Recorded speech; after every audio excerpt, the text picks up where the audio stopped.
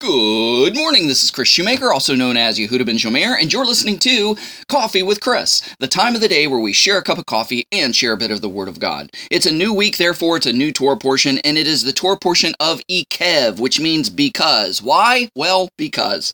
And it's taken from Deuteronomy chapter 7, verse 12, all the way to chapter 11, verse 25.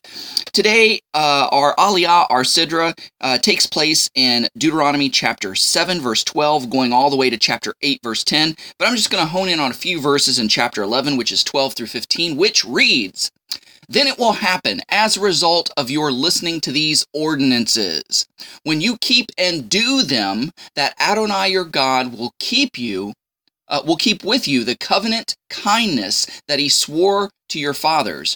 Are you kind of catching this and getting the drift of this already? It's when you obey God, you keep his commandments and his instructions, that kindness and blessing upon your life will follow. It continues on in verse 13. "He will love you, bless you, and multiply you. He will also bless the fruit of your womb and the produce of your soil, your grain and your new wine and your oil, the increase of your herds and the young of your flocks in the land that he swore to your fathers to give you." He's going to bless you 6 ways from Sunday. He's going to bless you in every way possible. And you notice that little add-on to the end? In the land that he swore to your fathers to give you. They're not in the land yet. But he says, you're going to go to the land. And when you go to the land and you obey me in the land, I'm going to bless you in the land. It's going to be proof that I love you and that I said I would do what I would do. I gave you this land and boom, you're going to be in it. So it goes on in verse 14. "From all peoples you will be blessed.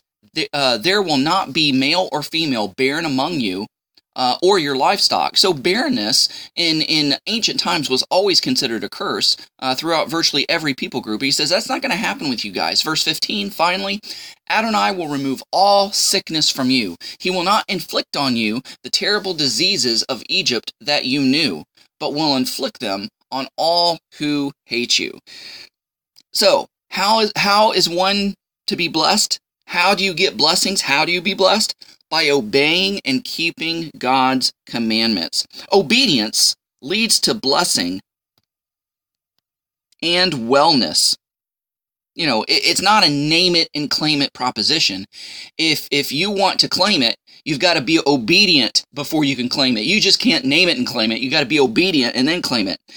You know, obeying God's commandments in order to be blessed is similar to the correct and proper proportioned ingredients that leads to a delicious cake and not a charred paperweight.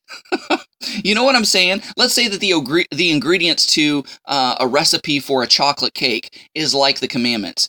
If you are diligently to keep them and pay attention to the details of them and keep them to the best of your ability, you're going to end up with a delicious chocolate cake. Let's say that you don't put in all the ingredients, or you put in the ingredients but at different proportions not listed in the recipe.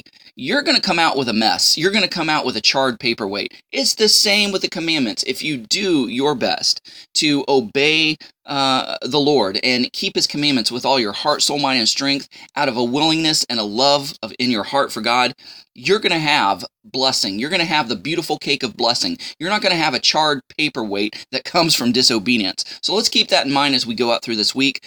Go out there and have a great day. Shalom and God bless.